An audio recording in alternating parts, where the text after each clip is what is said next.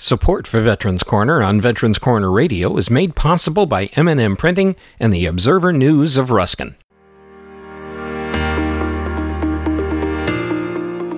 Hello and welcome to Veterans Corner Radio Podcast's information for and about veterans.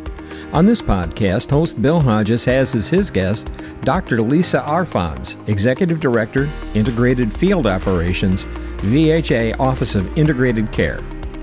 Dr. Arfons discusses community care, which is care outside of the VA system. Who is eligible and how do you get it under the Mission Act? How does one apply for community care to keep a specialist or get one if the VA can't provide for your need in a timely manner and within a reasonable driving distance? By the way, there is a difference between an emergency room and an urgent care center. Do you know the difference? Here now is Bill Hodges with Veterans Corner Radio on Veterans Corner Radio Podcasts.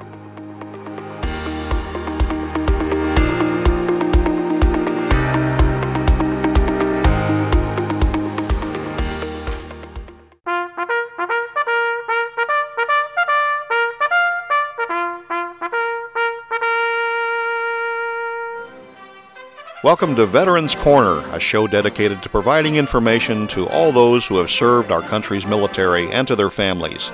Now, here is your host, newspaper columnist, management trainer, and Air Force veteran, Bill Hodges. Hi, I am Bill Hodges, and this is Veterans Corner Radio. I have Dr. Lisa Arfons with me. She's the Executive Director, Integrated Field Operations for the VHA Office of Integrated Veterans Care. She's a lovely lady, and that's a long title. Welcome to the program. Thank you, Bill. I appreciate you having me. Tell us a little bit about your organization that you particularly work in at the VA. Sure. So Integrated Veteran Care is the combination of two offices now, actually, our VA direct care system and then our community care office. There's a lot of complicated things within there. What this really means, though, for veterans is that we're trying to create more seamless care delivery to our veterans with our frontline staff, whether you're getting care within a VA or in the community. So wanting all of those available resources together and combined to make it easier for veterans to schedule and receive their care. You know, it's interesting. We've been doing a lot of shows recently on the PAC Act because it's probably the largest piece of legislation that's been passed for veterans in the last 50 years.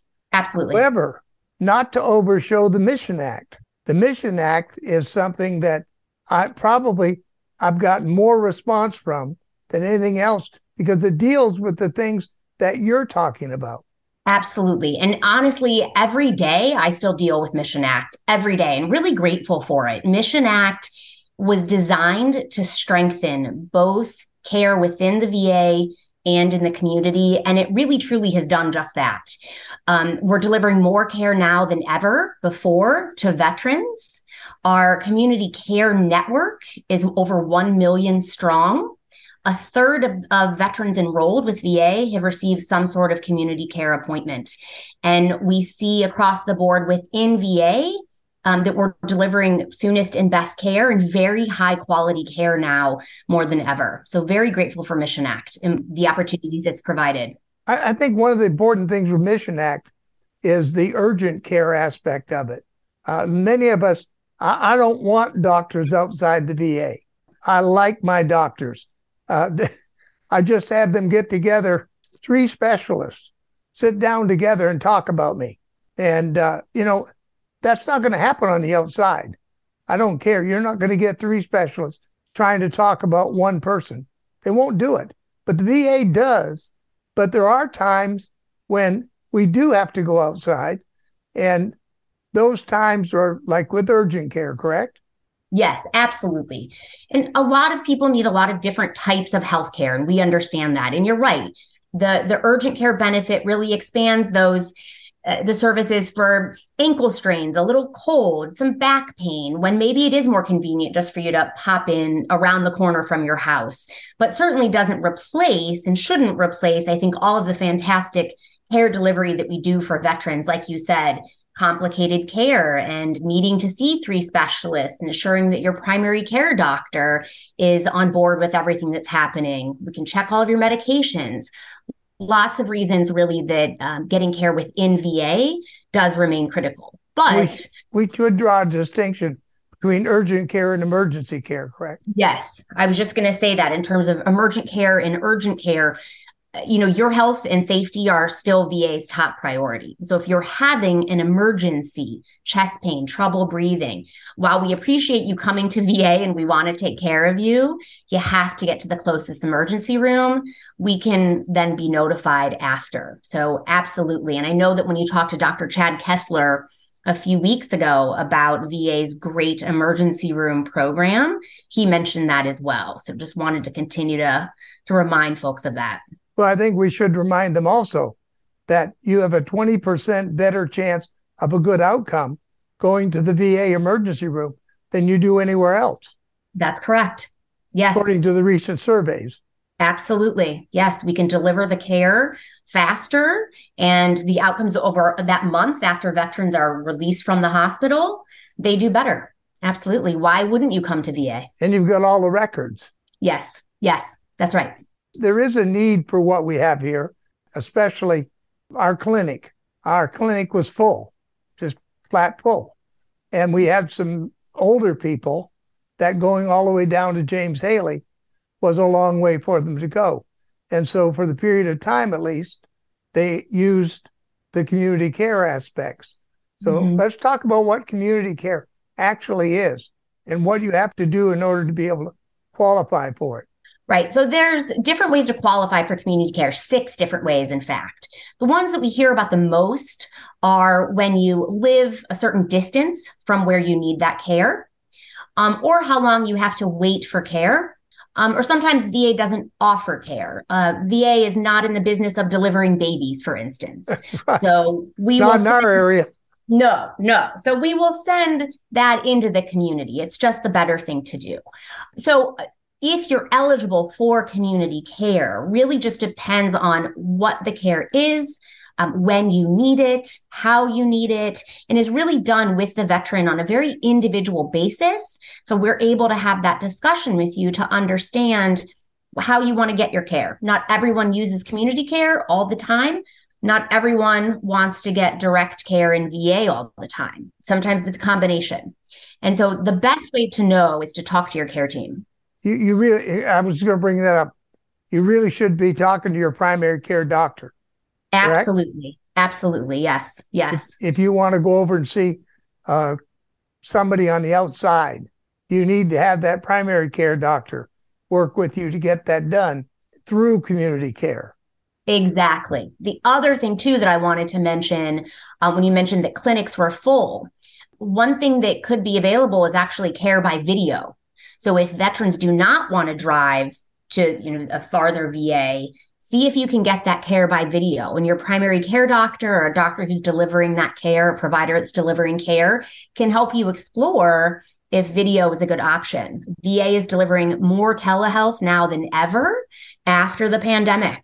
And I think you're an expert actually at telehealth. You were one of the earliest users of telehealth. I was one of the subjects that worked with them. Dr. Margaret Carrico. Yes. Headed up, well, she was one of the heads of that program 7 years ago. And when the pandemic came, the VA was ready to step up and go, where most of these facilities couldn't do it. Yep. Yes. And Mission Act actually, interestingly, allowed a lot of capability with telehealth that wasn't previously available to VA. So another way that Mission Act has really helped us deliver more care to veterans. And it's important to remember that if you do get a referral to community care, that referral is only good for 6 months, or have they changed that back to a year? Yeah, it varies. So it's always best to check with your provider, and when you're going out into the community, to speak with the community care office to know how many visits you're eligible for, how long that authorization is good for, because we don't want a disruption in your care and to interrupt things. Always best to be prepared. One of the things I learned when I was doing that, I finally decided I'd bring it all in-house. But one of the things I learned was when I went to make my next appointment with that specialist, to check and see whether or not at that time I was running out. Yes, that is another way to do it as well. They can always check to see how long that authorization will be good for. Let's talk about coordinated care. What is coordinated care? Coordinated care is making sure that we, within VA, actually are working with veterans to understand what all of your care needs are in helping juggle everything, right? There's a lot going on. It can be very overwhelming and confusing. And care coordinators are there to create touch points with different individuals, as you mentioned before, making sure all records are available to make sure, again, that veterans have seamless care delivery and the best outcomes they can have. What happens when I have a specialist on the outside and they prescribe something? Do I have to take it back to my VA doctor to get it through the VA system? Well, you don't have to necessarily take it back to your doctor, but you should take it to the VA. VA, as part of mission, is able to process pharmacy orders that are written by community providers, as long as it's the right medication. Not every medication, but again, always checking with your care team through the VA is the best thing you can do to understand how to get that medication. There are levels of care that one can have under the Mission Act, especially going out to some of the facilities. What are those levels? Well, so there's different levels, not necessarily related to mission, but really based on a priority as to how long you served, what your service connectedness is. But Mission Act really just looks at to see if you have those eligibilities to get care in the community. Now, where the levels come into play is perhaps what you may have to pay as part of emergency or urgent care delivery in the community. We've got about 4 minutes left. I know there are some things I haven't asked you that you wanted to talk about. What would you like to share with us in the last 4 minutes? Well, I understand too, Bill, you had asked before about hospice and palliative care. Yes. And I think that is an important aspect actually of care coordination. I'm an oncologist, so I take care of cancer patients, and hospice and palliative care is critically important to the work that I do. And I just wanted to explain that hospice and palliative care actually is available both through VA and in the community. Hospice for end of life and transitioning, palliative care for any time that we need to control certain symptoms that you may be having from medications or illness. And so please, if you need any of those resources, also speak to your care team. We're happy to provide those. It's interesting. I did a show with Dr. White, who is with the spinal cord clinic, and he was talking about palliative care. And I didn't realize they have some people there who will be there a long time. Oh, yes. Palliative care can be for the duration of someone's life. Yes, I've worked with palliative care teams for a very long time for individual patients for a variety of diagnoses. So always a great partner to work with. They really help with quality of life and assuring that you don't have pain, you don't have trouble breathing, all of these sorts of things. One last thought that I'd like to ask about is, how about long-term care?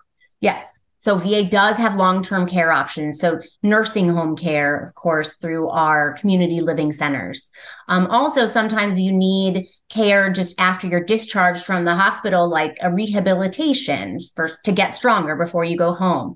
That also is available, certainly, both within VA and in the community. We know that we cannot take care of all veterans within VA, and so we use our community partners. You had mentioned the Compact Act. Would you like to give me just a minute or two on it? Sure. So Compact Act, as you mentioned, there's PACT Act and there's Compact. Compact provides expanded eligibility for veterans who are having acute suicidal crises. So really very obviously concerning mental health diagnoses, and to get them the needed care and coverage, emergent care, and then followed by outpatient care. And not every veteran is eligible, but a great majority of veterans are eligible for Compact Act. So really delivering expansive healthcare, mental health care to veterans who are in need. I think there were pieces under the PACT Act that also affected that same thing.